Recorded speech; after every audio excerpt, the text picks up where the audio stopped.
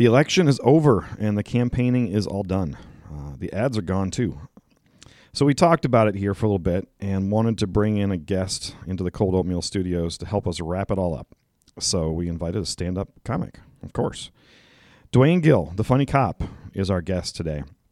And we don't spend a single minute talking about politics. Dwayne's been a Michigan State police trooper for more than 25 years and a stand-up comedian for almost that same amount of time. How to get started? What do you learn at comedy school? Yes, there is such a thing. How do you get a gig and build your name in comedy? A little parental discretion may be advised, but you're listening to the Cold Oatmeal Podcast. Are we recording a new intro this season? Why? I'm just wondering. Are you saying that you've had enough of Sarah Humphrey? No. I love would Sarah. like to be a part of the intro. I think that Right. would be nice. Well, why don't we work that little line in? That was good. Yeah. I'll find a spot for it. Welcome to Cold Oatmeal, a podcast by the Rush Strategies team about PR and public affairs. Really. I was distracted staring at Joe's cold oatmeal. Yeah, well, he's got it on his It's desk always right here. It's always here. And by the way, the ratio of like fruit to disgusting is like 1 to 10.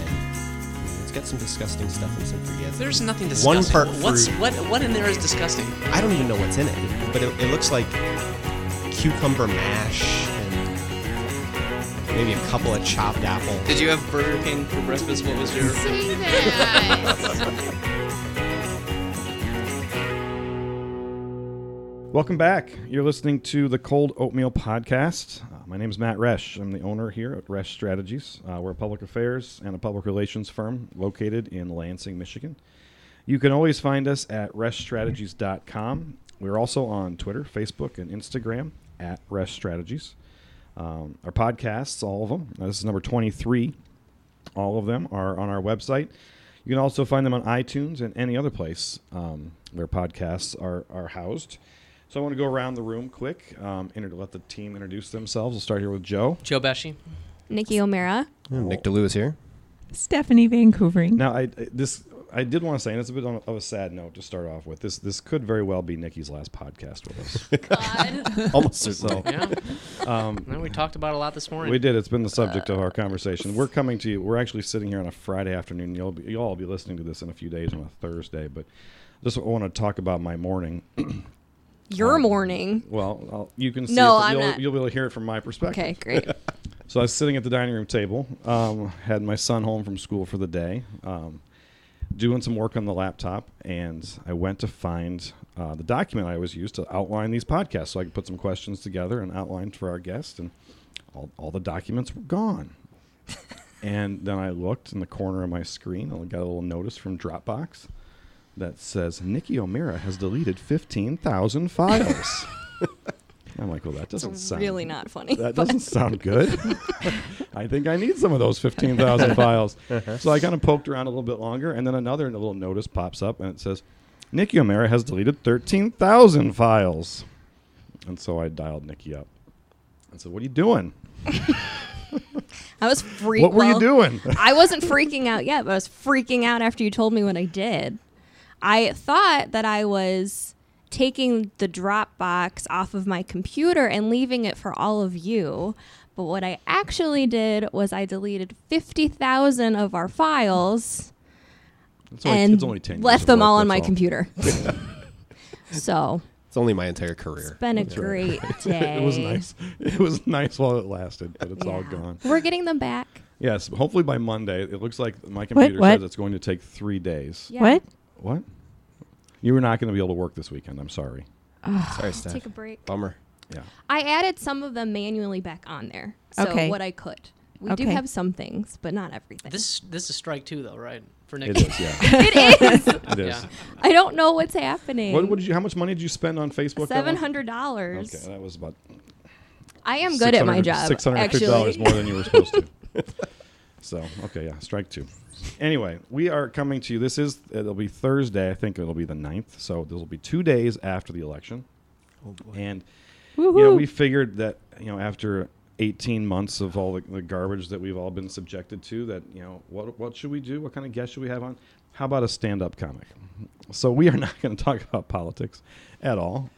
We are going to talk to Dwayne Gill. Folks here in Lansing probably know Dwayne as the funny cop. He is a longtime member of the Michigan State Police Force. I met Dwayne back years and years ago when we both worked for Governor Engler. Mm-hmm. I was not on the governor's detail, but my office was next to where the guys hung out, and so I got to know Dwayne back then. And I've worked with him over the years when he was legislative liaison with the department, kept in touch, followed his career, his comedy career on Facebook, and so we wanted to have Dwayne on to talk a little bit about life as a comic, life as a cop, and how you kind of start this one-man show, market yourself, and get yourself out there. So Dwayne Gill, thanks for being with us. Hey, Matt, thank you so much for having me on your podcast. Well, this will be fun. It's Yeah. always a little intimidating to have a professional humorist and jokester on when we all are very, very much amateur at that. But I want to say, so you're working your day job, so to speak. Right. You got meetings and stuff. Yes. How many times do you go into a meeting and someone says, "Hey, say something funny"? Oh, man, Matt, every day. Every day. I mean, even when I was a legislative liaison, before we give testimony on a bill or something, the reps are like, hey, tell us a joke. Because Let's there's get it nothing going. funnier than a Yeah. state rep. Exactly. State reps You know? are the funniest people on the face of the earth. But I would always have something ready. So, but humor is just so awesome. I mean, to me, I love it. I love comedy. I've been a fan of comedy all my life. When I was little, I used to watch stand-up comedians and different funny shows, and I mean, I'm just so blessed that I found my niche in life, and that's comedy. So that's your first love? You were a comic before you were a cop. Whether or not you were getting paid to do it yet, was it? Did you want to grow up and want to be a police officer too, or is that? No. Actually, my thing when I was growing up, I wanted to be in the military, and I wanted to be an officer in the military. I don't care, Army, Air Force, Marines, and I was in ROTC. Actually, let me back up. When I grew up, I used to always see my dad's picture. He was a World War II veteran in his uniform. And so, obviously, as a kid, that leaves a big impression on you. You see your dad in uniform. You're like, man, I want to do what he did. And so, that made me want to become a military guy. So, Boy Scouts, Cub Scouts. Eventually, I said, I want to go to military school. My parents were like, military school? You in a military school? Yeah. I actually wrote to school myself, sent them a letter. They sent us some information. I get mail at home. I'm like 9 years old. My parents are like, what the heck? You get mail? You know? And so, Were you really just 9? Yeah, I was 9. I sent a letter to military school, and they sent me collateral material. Here's the guy who was cadets, and this is the life of a cadet at Florida Air Academy in Plantation, Florida. I was glad it wasn't Lynchburg, Virginia. And the life of a cadet is great, you know? So I said, I want to go here. My parents were like, you want to go? Yeah. I said, I don't want to be here in Detroit going to school. I fight to school on the way to school. I fight at school. I fight on the way home. Yeah, get me out of here. So they sent me. And All the way to Florida? I went to Florida. I went to a boarding academy, military school from the 6th grade to the 9th grade. And it was a wonderful experience. I learned a lot. I had a great time there. Met some people that are still lifelong friends to this day. But then when I got into 9th grade, obviously, 14, you start smelling yourself, thinking about girls. And I'm in an all-boys school. I want to go to school with girls now. Mm-hmm. So I want to come home. So I came home, and I tried to get into Cass Tech High School, which was like the premier school down in Detroit. Couldn't get in because I already started curriculum in 9th grade, and I finished that. So I had to go in 10th grade to Mumford High School. Went to Mumford. I was weird at Mumford because I talked like I was a white guy. I'm just saying, I'm being honest. I talked like I was a white guy because I was in Florida with these guys. I used to swim and, all that stuff. Hey, guys, how's it going? I'm Dwayne. Like, man, where are you from, man? Where's your crib at? I was like, my mother threw that out a long time ago. I was just a nerd. And then I was in ROTC, and it was just weird. But anyway, I started making friends and, started learning the neighborhood. And then I got a job at this store called Man O' Man in Northland Mall where the coolest kids worked at. And then I got cool. So then, I got cool. So I wasn't just an ROTC nerd, and I got cool because I used to dress well and go to parties. And then at 17, I was trying to go into West Point, but I started getting cool. My grades went down, and I said, well, I'm just going to go into service. So 17, graduated high school in June of 81, went right in the Marine Corps. I was in the Marine Corps from 81 to 91, had a great time in the Marines. I was I was in Okinawa, was my first assignment, in Japan. Then I was in North Carolina. Then I went to Beirut. I was in Lebanon. Wow. I responded to the Marines getting killed over there in '84. So I was like one of the replacement Marines. We got shot at every day. It was weird. It was crazy. But we made it. And then I came back, went on recruiting duty in Detroit. And then when I was in recruiting, again, during all this time, you know, I used to watch television, comics, whatever. I see comedians on TV, and I say, man, I'm funnier than that guy, you know? Because I just be funny among friends. Like, everybody's funny among friends. Right. And so then I used to work. I always had a hustle. So I used to work backstage security at the Fox Theater. And I got to see Bill Bellamy do stand-up comedy. I don't know if you guys remember Bill Bellamy. Yep. Used to be in the 90s, you know, MTV stuff. And so he coined the phrase booty call, okay? And he was doing this bit at the Fox. People were laughing. So he comes off stage and says, hey, man, how does somebody get into doing stand-up comedy like you? He says, well, what you need to do, go to your local comedy club, do open mic nights. And, you know, that's what I did from Jersey, blah, blah, blah. Okay, yeah. So it took me about 3 years to get the courage. So I finally went to the Ann Arbor Comedy Showcase in Ann Arbor, did 5 minutes of material, got laughs, and then the manager says, you know, you could do this. He says, but you need to be a little bit more clean, you know, because I was thinking like Richard Pryor, D.L. Hughley. I was just MF this, MF that, blah, blah, blah, GD, blah, blah. And he says, clean leads to green. The cleaner you are, the more money you can make. Good advice. Good advice, right? Still to this day. So I cleaned up my act, started doing stand-up more and more. And then, like I said, in '95, I became a trooper. And I, you know, continued the day job stuff. And my best friend was a trooper. That's what made me want to be a police officer. So, I had to make money. I had kids, a mortgage, you know, life. But I said, well, I want to do stand-up. I'll figure it out on the side. And so I did it. And then a little success. But I did the show at the State Theater in 1995 in April. It's like an Apollo night kind of contest. And I told my first joke. People laughed. And then I hesitated. Then boo, boo, boo. And the show business hook came out. And the Sandman. And the birds flying. And cats screaming. And, and I just got kicked off the stage. And I said, I ain't never doing that again. So I quit for 7 years. Wow. And then in 2000... 1 or 2000 when we were on, you know, detail stuff, I said, well, let me give it another try. So I went to Mark Ridley's Comedy Club, Royal Oak, did 5 minutes, got my confidence back, and then I took the class in New York, got some more confidence, and then when I got back here, I started doing stand-up comedy at the Comedy Zone that used to be in Trippers, and I was the house MC. Okay. And so I used to MC every show, every weekend, you know, getting my chops, learning stagecraft, learning how to write jokes, learn how to do something different every week because there's different crowds come in, different comedians. And then in 2005, I got an agent, and I've been with Funny Business Agency out of Grand Rapids ever since. And I got a couple other agents, but and then they put me on the road. So you mentioned you went to comedy school. This New York. This time you spent in New York. American Comedy Institute. What is a day of comedy school like? What do you learn at comedy school? What do you learn at comedy school? That's funny. I mean, being a Marine, first of all, I always knew that if you can get training in anything, you can learn anything. So I sought out the comedy school. They taught us how to write bits, taught us how stagecraft, how when you go on stage, you know, you establish your dominance by going on, grabbing the mic, taking the mic stand, moving it to the back, stand up there like a professional, you know, instead of taking the mic out to stand and then stand there with the stand in front of you like you see some new stupid comics do because they don't know. Right? So this establishes dominance, you know, and then you just take charge of the room. And so they taught me how to write, how to take charge of the room, how to use the mic, how to be on stage, how to interact with the audience, how to make eye contact, how to use facial expressions.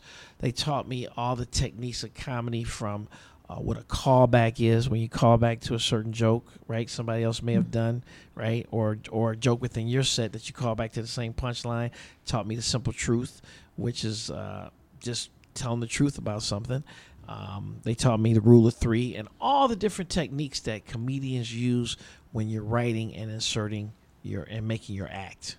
that callback thing, it strikes me, and I won't say it because, well, we're not terribly a family show. I still probably would. My mom does listen every once in a while. But I was watching the David Chappelle special that came out, and that entire hour-long thing was one big callback. The first joke and the last, it all tied together from beginning to end. Now, which one? Because I've seen all of them. Are you talking about when you're talking about OJ, all the 3 times he met OJ, or the time when he said... Yes, that one. Or when he said he can write a joke backwards. Yes, where that's he said, yes. yeah, I like that too. That was the one. And it was like, wow, it came and he said the full circle. punchline. Yes. And we do that. Yeah. Like sometimes you write a joke, you think of the punchline first. Like I'll give you a great example. My comedy album I did in 2015. The name of my album is called Dwayne Gill Totally Doable. Okay, Yep. right? Mm-hmm. Totally doable. And I came up with that punchline because I saw on TV one day this guy on The League. Remember that show, The League? Mm-hmm. Yeah. And then Taco was on the show, and he says, "Man, girls like me, I'm totally doable." And I was like, I like that, right? So I immediately wrote it down, because you got to write stuff down because you forget. And so I said, now I got to construct a joke because I said that could be a T-shirt, right? Because a lot of times comedians sell T-shirts at shows to make extra money. So I said, I'm going to sell a T-shirt that says totally doable on it, right? So I said, now I got to write the joke. So now when I go on stage, usually the first joke I say is, man, it's so good to be here looking in the faces of the audience. I know what you guys are doing. Yeah, you're judging me. All you guys are looking at me saying, is he funny, right? And all the ladies are looking at me saying, totally doable, right? Always gets a laugh, right? And then I slide into my set, and then I do about 45 minutes to an hour. Then at the end of the show, I say, hey, when I first came on stage, first thing I said was, I know you guys are looking at me, you judge me. Guys are saying, is he funny? Well, guys, was that funny for you? And they say, yeah. I said, ladies, totally doable. They go, yeah. Then you get some guys that go, yeah. So that's my How thing. much of your sets? Because I was watching some this week, getting ready for this. That's how too much? bad. It was late. How much of when you walk in and you do a little bit of interplay with the people sitting there? Like it's obviously the stuff that you've got prepared, but you're also looking around and making fun of people sitting in the audience. Do you bank on that, or if it just hits you like there's someone there and he's like, yeah, I could make a joke about that person, and you just do it on the fly, or do you? How do you interact with the audience like that? Okay. I was going to let you finish. I want to take it all in. Well, this is what I do. First of all, I do material on set. I do material. Comedy bookers, agents, managers, they want to see a comedian do material. Okay, that's where I was trained. I'm not that guy that goes in and picks on the guy in the front of the audience. I just don't do that because I wasn't trained that way. Now, if something happens and lightning strikes or, get lightning in a bottle, yeah. But what I do when I show up, I look at the room, I find out what everybody's up to, get an idea if I'm doing a show for a company, what that company does, who are their competitors, who do they hate, what's the crappy town around that everybody talks about, and then I go in and I do that first joke that I just did with you guys, and then I may do some local material, right? So if I'm here in Lansing, I may do some. So it looks like we got everybody from Bath here, or Potterville, something funny where everybody laugh. Oh, he knows about us. Those crappy people live in Potterville. So I do some local stuff, and then just to endear the crowd to me, and especially if I'm out of town, out of state. I'll do something local. I'll read the paper before I show up, find out what everybody's talking about, and then maybe do a joke to that because that's going to brings everybody together. And then once I get them, kind of warmed up, then I slide into my act to the prepared jokes, material that I have for my show. Okay. Now, if somebody heckles me or somebody keeps interrupting my show, I'll go after them. Mm-hmm. Okay. But most of the time, I try not to, and I don't get a lot of hecklers because my material's interesting because I'm awesome. And people don't heckle awesome and interesting people. There you go. Or They confident teach, people, Or usually. confident people, absolutely. You have that going for you. Thank You're you. also the police officer. That's got a police officer thing going for you too. Yeah, but I don't even You introduce don't carry the on. fact. You don't carry on stage. Sometimes I do if I'm in Detroit. No, I don't even introduce the police officer part of my act until maybe about 20 minutes in, because I'm doing all of the kind of stuff. And then when I tell them I'm a cop, they, whoa, and it kind of takes them by surprise. Mm-hmm. So who is the comedian that you shared a stage with that you thought, wow, I can't believe I'm here tonight at this festival or at this club or at this show, and this person's here too? Man, it's a couple people. Tim Allen. I got a call up from Mark Ridley to come and open up for Tim.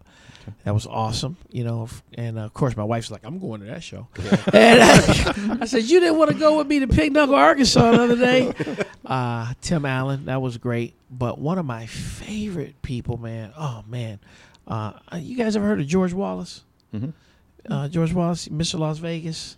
He's a comic. He started out with Jerry Seinfeld back in the 70s, and he's always been like a comedy hero of mine. Whenever I read books about comedy, I pattern my life after him because he used to be an ad executive on Fifth Avenue in New York, and he made this in the 70s. He was making like $150,000 a year back then, but he wanted to do stand-up comedy. So him and Jerry used to go down to the Village and do sets and stuff.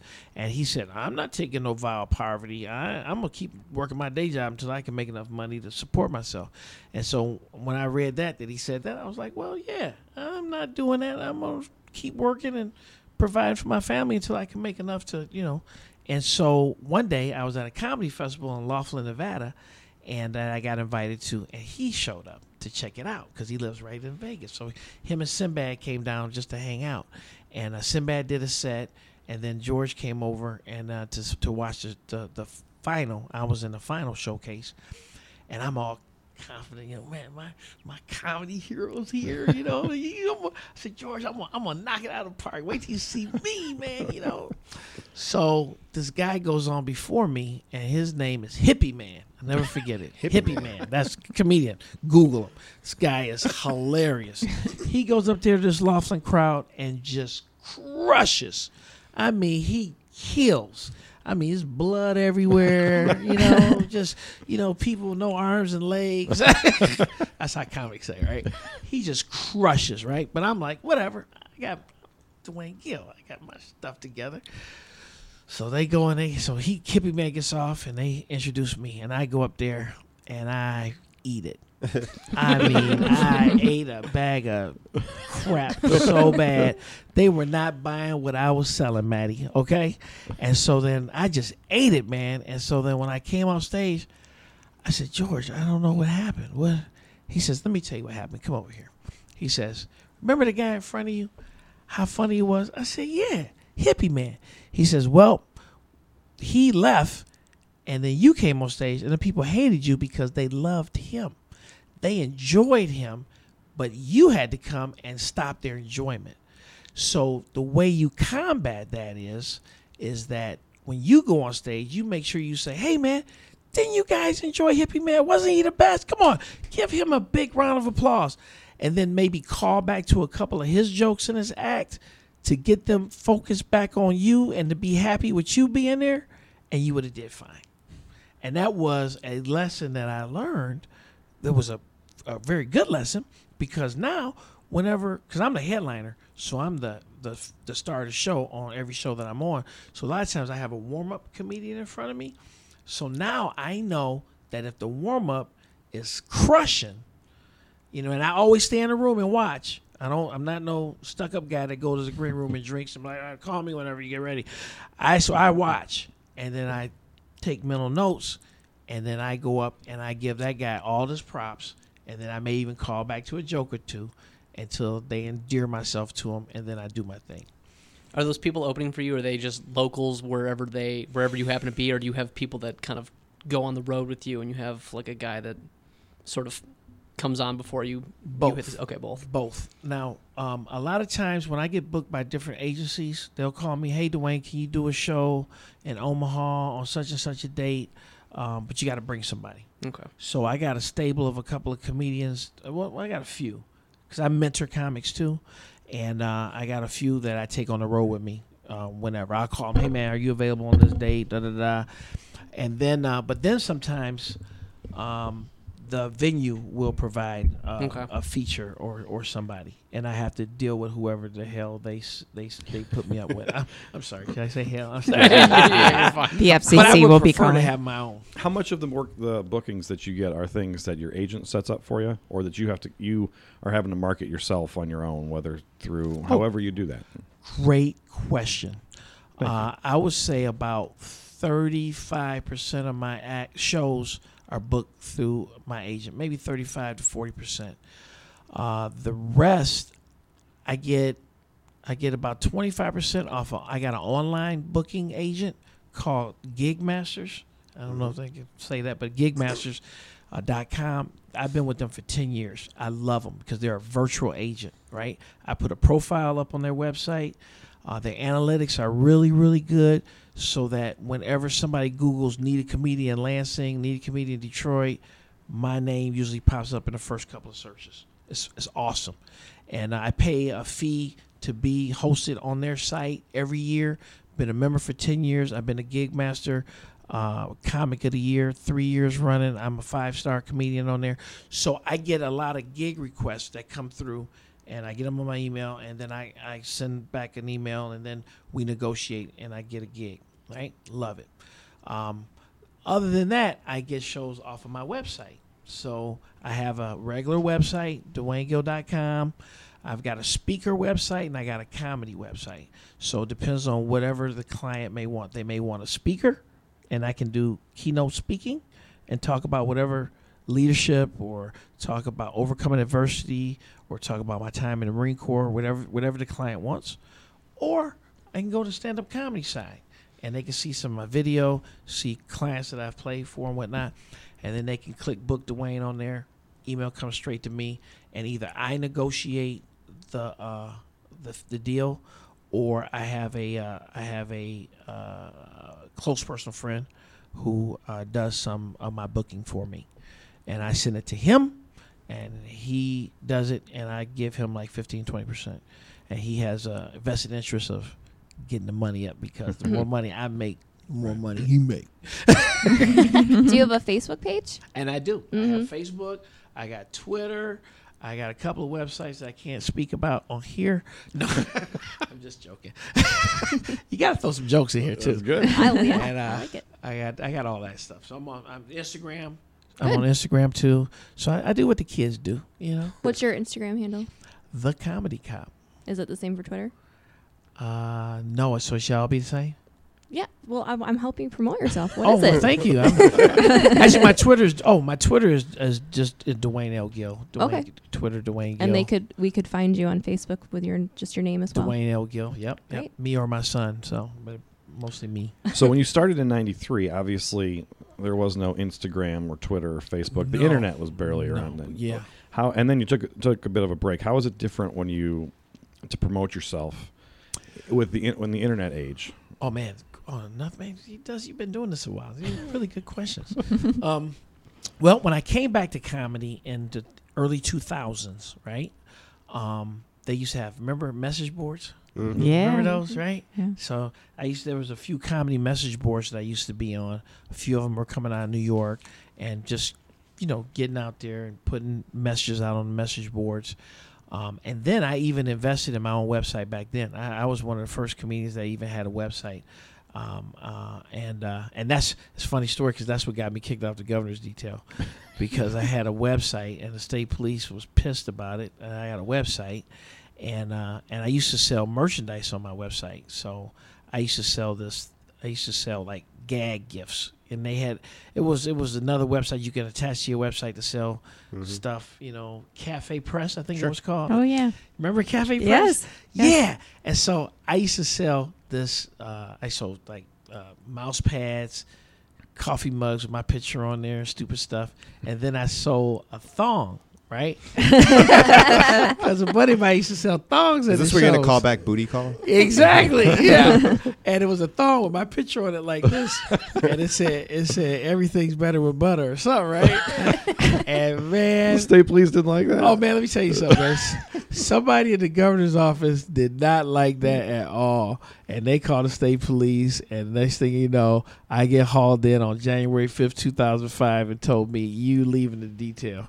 We're sending you to the post." And then they told me, "You can't tell anybody why we're kicking you off the detail.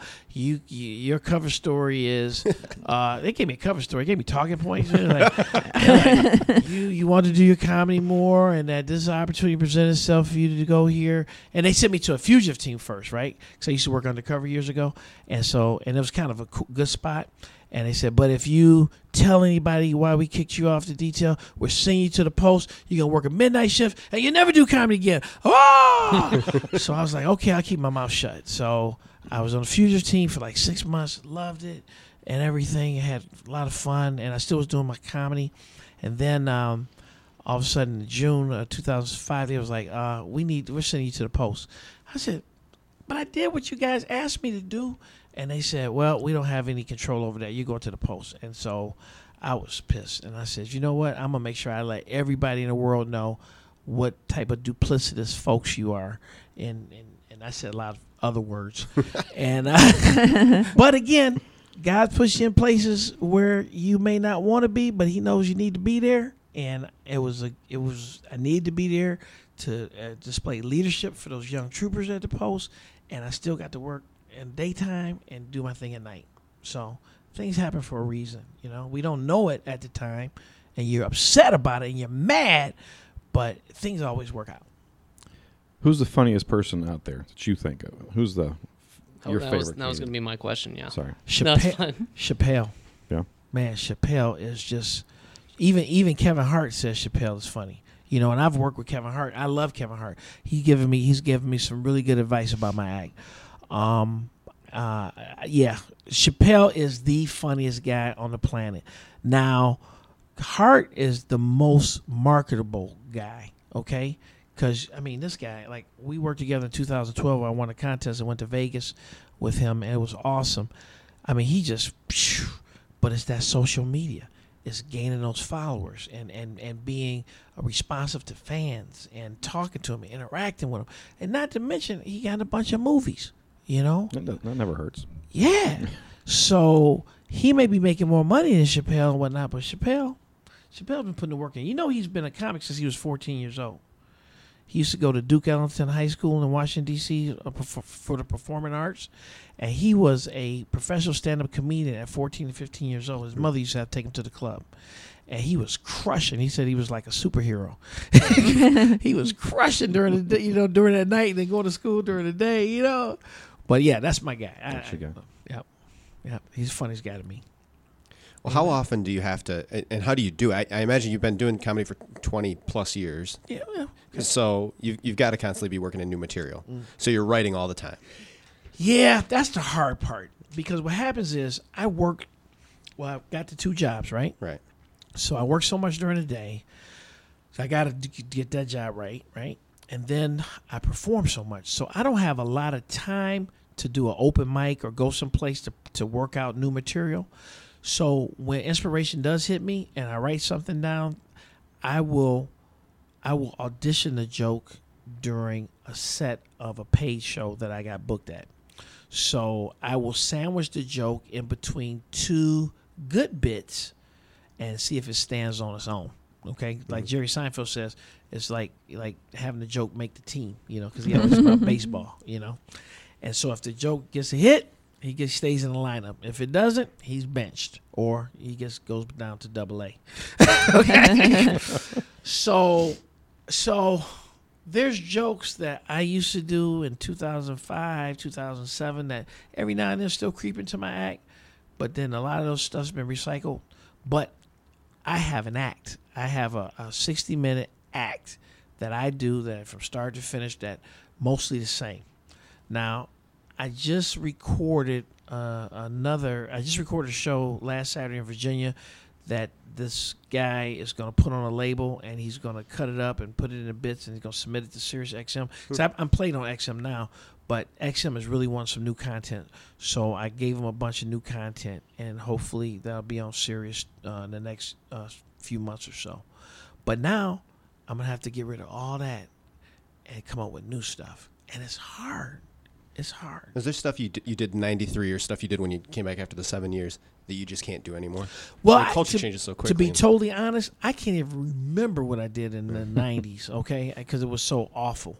All right, it was that god awful. All right, but a joke that I did in 2004, still in my act, is kind of like my signature joke, where I talk about when I first became a state trooper. And I didn't know where they were going to send me for my first assignment, and they sent me to a place called Ionia, Michigan, right? And the funny thing was, I had to learn how to investigate crimes I never heard of before a day in my life. Right? I had my first investigation was a stolen John Deere tractor, and the farmer thought it was funny when I asked him, "What color is it?" So that's kind of like my signature, most favorite joke that everybody puts me with. So whenever I see cops or other people, oh man, love that John Deere joke, man. John Deere, black guy didn't know what color John Deere was. Do you ever get sick of like telling the same jokes? Because I listen to a lot of podcasts, better comedian podcasts, and they'll talk about their acts, and like they'll work on an act, they'll get an hour, and then they'll record it, and then they throw it out because they're just like, I'm sick of these jokes. I've been telling these jokes every night for 12 months. I'm done with it, and then they like start over, and it seems like it's like this cathartic thing that they need to do. It is, but those comedians, the good thing about them is that they're doing it full time, and they're in New York or they're in L.A. Let's bring up this guy, Louis C.K. Right, Right. Before the Me Too movement. Okay, I love Louis C.K. Right. We still like him, funny guy, right? Yeah. You know, just like we still like Cosby, some people. And but Louis, what he used to do after he did a special, he would take those jokes. I don't know if you guys knew this, and he would set them. He would do a funeral for his jokes. He kind of weird like that, and he would set them on fire. You know, and the paper, whatever he wrote them on, and he never do those jokes ever again. Wow. Which made him go to the club each night, and go up on stage, and work out new material. I don't have that luxury, okay? Because number one, it's no comedy club here in Lansing. I still got a day job I got to go to, and then I still got obligations at night when I got to go do the act that they want to see the John Deere damn tractor joke, okay? So I figure that when I do retire and I get to do this full time, that I'll have some more time to devote to writing some new stuff. Okay, I got two questions that kind of came out of that. One, do you think Connections closing, like, did that really hurt the comedy scene here in Lansing? Do you think that's absolutely something that we've... Yeah, Connections was around for like 25 years, you know? I mean, they even talked about Connections. They didn't call it Connections. They just talked about Jerry Seinfeld going to Lansing and doing comedy on the weekend in the very first episode of Seinfeld. Yeah. Did you guys know that? Remember that. He's like, yeah, where'd you come? Where were you at this weekend? I was in Lansing. You know, I met a girl, and she's coming for the weekend. Oh, really? Yeah. And he finds out she got a boyfriend. His fiance, you know, right? But Connections, Frank Stevens owned it, and everybody came through there. Drew Carey, Seinfeld from the 80s and whatnot. But, you know, Frank, bless him, I mean, he kept the first nickel he ever got. And so he made so much money, and he was like, I'm done. And he retired, and he lives over in Canadian Lakes now on the lake, and nobody's doing comedy here on the weekly, you know. They still got little rooms like Max, and, you know, Green Door may do something, you know. But this guy ain't doing that. I'm 55 years old, man. I'm at home watching 60 Minutes on Sunday. Trying to figure out what Orange Hitler's doing. So I'm sorry. The other thing I wanted to ask... Joe's the only one offended by that joke. What the Fuhrer's doing, man. And let me tell you this. I don't do any political stuff in my comedy. I don't do any. Because first of all, it divides the room. Okay. Mm-hmm. And second of all, I don't think anything is funny about what's going on in this world right now. Mm-hmm. It is terrifying. So that's all I'm going to say about that. Kind of in that vein a little bit. Do you think, well, no, I mean, it's related, but I feel like people are just more and more sensitive about everything every single day. Is that making your job tougher? Are you seeing that like in your crowds? Is it like, go ahead. Absolutely. It is making it so hard, man. Get you a box of Kleenex over there. Oh, You're dude, tearing man. up. I can tear up about it. these folks nowadays are so offended, and I don't know if you're a millennial or not, or I am. So is Joe. These, I think it was what's the generation after you guys? Is X or Generation Z? X is before was the Z? 80s. I think it's Z. Oh, Z. Yeah. I mean, these kids nowadays, oh my God, they are so offended at everything. And I just did a corporate gig in Grand Rapids for a company. I ain't gonna tell you the name. But when they called me and wanted me, I booked them off of Gig Masters, and they said, "Well, we're really concerned about diversity and inclusion and any offense and this and that. I want to make sure that your act is appropriate." Blah, blah, blah. I said, "Well, you see my video? Oh yeah, we like it and we want you." I said, "Well, listen, if you are," and this is me on the phone with the CEO. I said, "If you are that concerned about my comedy or offending somebody, maybe you don't need a comedian. I'm trying to turn the gig down." I'm like, dude, maybe you don't need me. Maybe you should do something else. Get karaoke or get some clowns in there. You know, whatever. Maybe you don't need Dwayne Gill. No. We really want you to, and it was $1,000 on a Tuesday. So I was like, Drive to Grand Rapids. Yeah, go to Grand Rapids. So I said, okay. So I show up, and it's all these Generation Z kind of kids, and there's some type of internet company, whatever. They do some. I don't care what they do because I hate them now. And I get up there and start doing my act, and they're looking at the CEO, and they're kind of not laughing, kind of scared. It's kind of like I got my finger up their butt. And I'm sorry, but anyway. I mean, you that's can a do new that. phrase I'm adding to my own Yeah. vocabulary. Yeah, I mean, when you do that, it's a little uncomfortable at first, but after a while, you kind of like it. So, but they just were not feeling it at all, and it's the first time I started sweating in a while. I started sweating a little bit, but I did it, and I got off, and they were like, "Oh yeah, it was cool, yeah, but it was that kind of like, kind of polite niceness." Then I left, and what Gig Masters does, after you get done doing a show for a client, they send an email where they got to rate you, and they got to give you your star rating, 1 to 5 stars.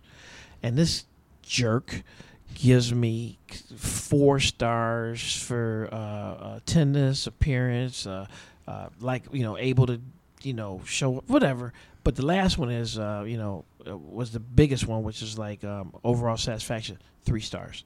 I never got 3 stars before. Never. I always a 5-star comic.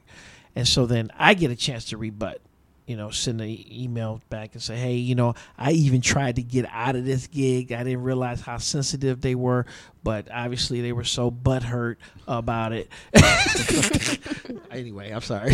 No, I'm adding that one too. Is she human resources here? So anyway, so I told him, I said, you know what, I don't care. So now, after that gig, and that was like about a month ago, I talk about it. It's the new part of my act. Yeah.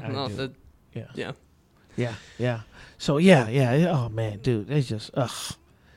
But yeah, it happens. It happens. You eat it every now and then. You eat it. I did a show for one company. Again, I can't tell you the name of them, but their initials are DTE. And they didn't like my act at all. They're not a client. Don't worry. She wrote a scathing email to my agent, about it, and I like whatever, keep the power on and the criticism down. You know what I'm saying? Yeah. Well, we'll give you 5 stars. We'll give you Yeah. 5 stars. Appreciate it. And we appreciate you coming by and stopping. Oh, that's it? Well, we could be here all day, but we probably It's a should. long one, We should yeah. probably wrap this up. I'm We're sorry, I getting- didn't mean to talk so long. No, that's, No, why, no, that's it's kind perfect. of why we had you here. We Do like you it. have any questions for me? I asked you questions. You good? Everybody good? We're good. Everybody's good. Man, that was fun. That was actually kind of therapeutic for me to get some of the stuff off my chest. Oh, Even though I good. saw We'll my send you- therapist we'll send you a earlier bill. today. Happy to help. we came for the comedy. We stayed for the state police gossip. Yeah. Awesome. Yeah. Well, we can do that off the set. Well, your website again, DwayneGill.com. Yep, DWAYNEGILL, DwayneGill.com is my website. I'm at The Comedy Cop on Instagram, Dwayne L. Gill on Facebook, and I think that's about it. You got some shows coming up? Yeah, actually, I'm doing a show in Jackson tonight for the Children's Hospital down there. Everybody fundraiser. listening next Thursday will miss that one. Yeah. Oh, and then, where am I at next week? If you just indulge me a moment. Actually, I'm in Bay City on the 10th There you go. at the State Theater, Bay City on the 10th at the State Theater. Come out and see me. It'll be great. I love it up there. State Theater is beautiful, and everybody up there is really nice, and they're starving for some entertainment. Well, Dwayne, thanks for stopping by. It was fun. Thank you, Matt. Thank you.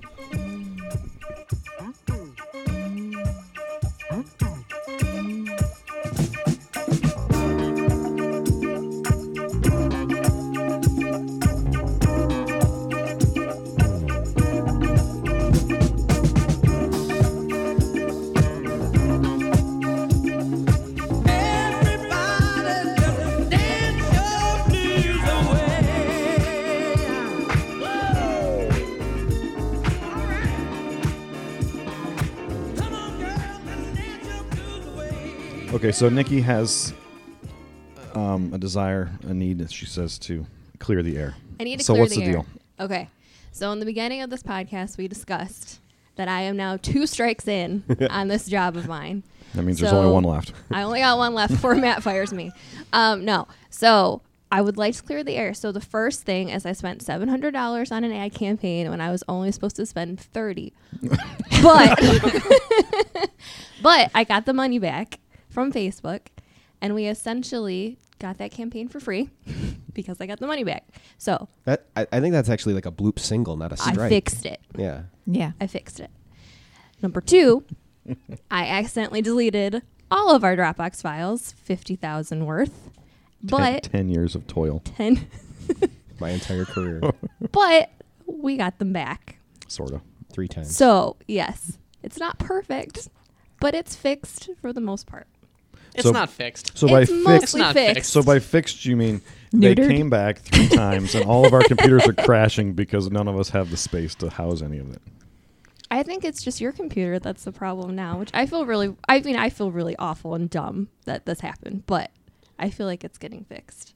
My computer I hope. actually is giving me positive messages now in my Dropbox where it'll say, it's not just the little green check mark that tells you it's all synced. It now says everything here is up to date, or some like really positive affirmation. So Oh, I good. feel pretty good. I don't know what's up with your computer. Right, Matt. yeah. I am unsynced because, I can't use it. So not fixed yet, as far as I Thanks, can guys tell. Joe. need to I buy was trying some to find decent something computers. positive about this whole experience, and Joe just It doesn't took work. my thunder. It doesn't work. You need a decent computer with more than like 50 meg of memory on it. No, I need a Dropbox that isn't like taking up an entire computer's worth of space. It's a reasonable. So that's one of the Amount of reasons memory. why I bought this thing, was because I'd been trying to use my laptop, and the laptop just didn't have the room even for my personal Dropbox on it, because all my pictures and music and everything are on there. And so I have to use a laptop for work. For those of you who can't Yeah, tell what Stephanie she has just pointed a to, NASA. she has like Apollo 13 screen like in front of her as far as the size. Yeah. Yeah. So anyway, I'm not So perfect. is the air It's been sufficiently fixed. cleared? You feel Yes, like you're in a I good just don't place? want people thinking I'm an idiot and I can't do my job. Like, I do fix things. Since we're talking about swings and misses and strikes and things, the baseball analogy is you're like the Yasiel Puig of The Office. Okay, yes. Okay. That's exactly what I was thinking. I don't know who that You is. swing and miss every now and again. There's a headache here or there. But really, it's like World Series MVP caliber stuff the rest of the way. Oh, thank you. I'll take that Yeah. as a compliment. Thank you. Except they did get embarrassed in the World Series. But it wasn't Yasiel Puig's fault. So are you buying us all supercomputers? Is that the end of this? Is that? I guess that's what it's going to take. I just like how I tried to call Dropbox and it doesn't get a dial tone and no one answers the phone. Mhm. That's awesome. It's a real jinx system. Yeah. I was disappointed. While we're on the topic, I am going to put in a plug for the iMac Pro. It's the very awesome computer. It's the best computer I've ever owned. All you have to do is think something and it happens twice. It's awesome. You hear that, Apple? Yeah. So quickly, I was curious, after we talked to Dwayne, have any of you ever attempted stand-up comedy? Any standing up in front of people and saying something funny? I think anyone who's listened to this podcast probably knows the evidence is pretty strong that no, none of us Absolutely have ever not. been forced to say something funny, I have sung in public, which is the worst thing I've ever done. but also done that but as also well. funny. But not funny. More like pity-inducing. But it was, it was an attempt. at getting up on stage, which is kind of. Joe, you want to be a stand-up comedian. Yeah, I've never done it, and I mean, I do, but I don't. I think it'd be awesome to be able to say whatever you want, not answer anyone, and try to make people laugh for a living. Yeah, it'd be great, but I wouldn't want the actual act of traveling around the country and living out of a hotel and all that. I just wouldn't want to do it. But Have you tried writing jokes or anything like that? Part of how I try to keep sane, though you guys probably question if that's even something I'm successful at, is I will, if a joke comes to me, I have jokes that I'll write down that are jotted down in little notebooks everywhere. So I could probably put together a very offensive tight five and Nice. and go do it somewhere. But We should do an open. We need to find an Yeah. open mic. We should do an open mic Yeah. podcast. none of you could ever. Yeah, yeah. There's not going to be any need to bleep any of that. Well, I have to think that for so many people are petrified of standing up and talking in front of people. When you add but if you're talking to just a group of people, they can kind of fake their interest level. You can't fake whether people are laughing or not. That's just got to be See, I don't think I would be. I think it'd be funny to bomb. I think it'd be. I wanted to ask him, and he kind of told the story about when he bombed. Right. He did that. I wanted to ask him what it feels like in a room when you know you're bombing and you have 45 minutes more to Right. go. I'm sure it's terrible, but I kind of think it would. I don't know. For me, I'm sure you'd go do it, and I would laugh about it afterwards, or at least I feel like I would. I think it. But it's your. There's only one way to find out. It's your job. Well, I don't know. I will always laugh. Even if the comedian is bombing, I will laugh because I don't want him to feel bad. Oh my god. So I will. I'll do. I bet that makes him feel really Yeah, good. that seems worse. Yeah. He said thumb up the butt. That's cute. He did say that, and we are appreciative that Dwayne stopped by to talk with us on the Cold Oatmeal podcast. This has been the Rest Strategies team at reststrategies.com. We'll see if Nikki's with us next time. If Dropbox can get figured out, we will maybe a slimmer team If the company's left with standing. no files. I hope to still be here, guys. I really Okay. do. Good. Again, Cold Oatmeal podcast. Thanks for listening, and we'll talk to you next time.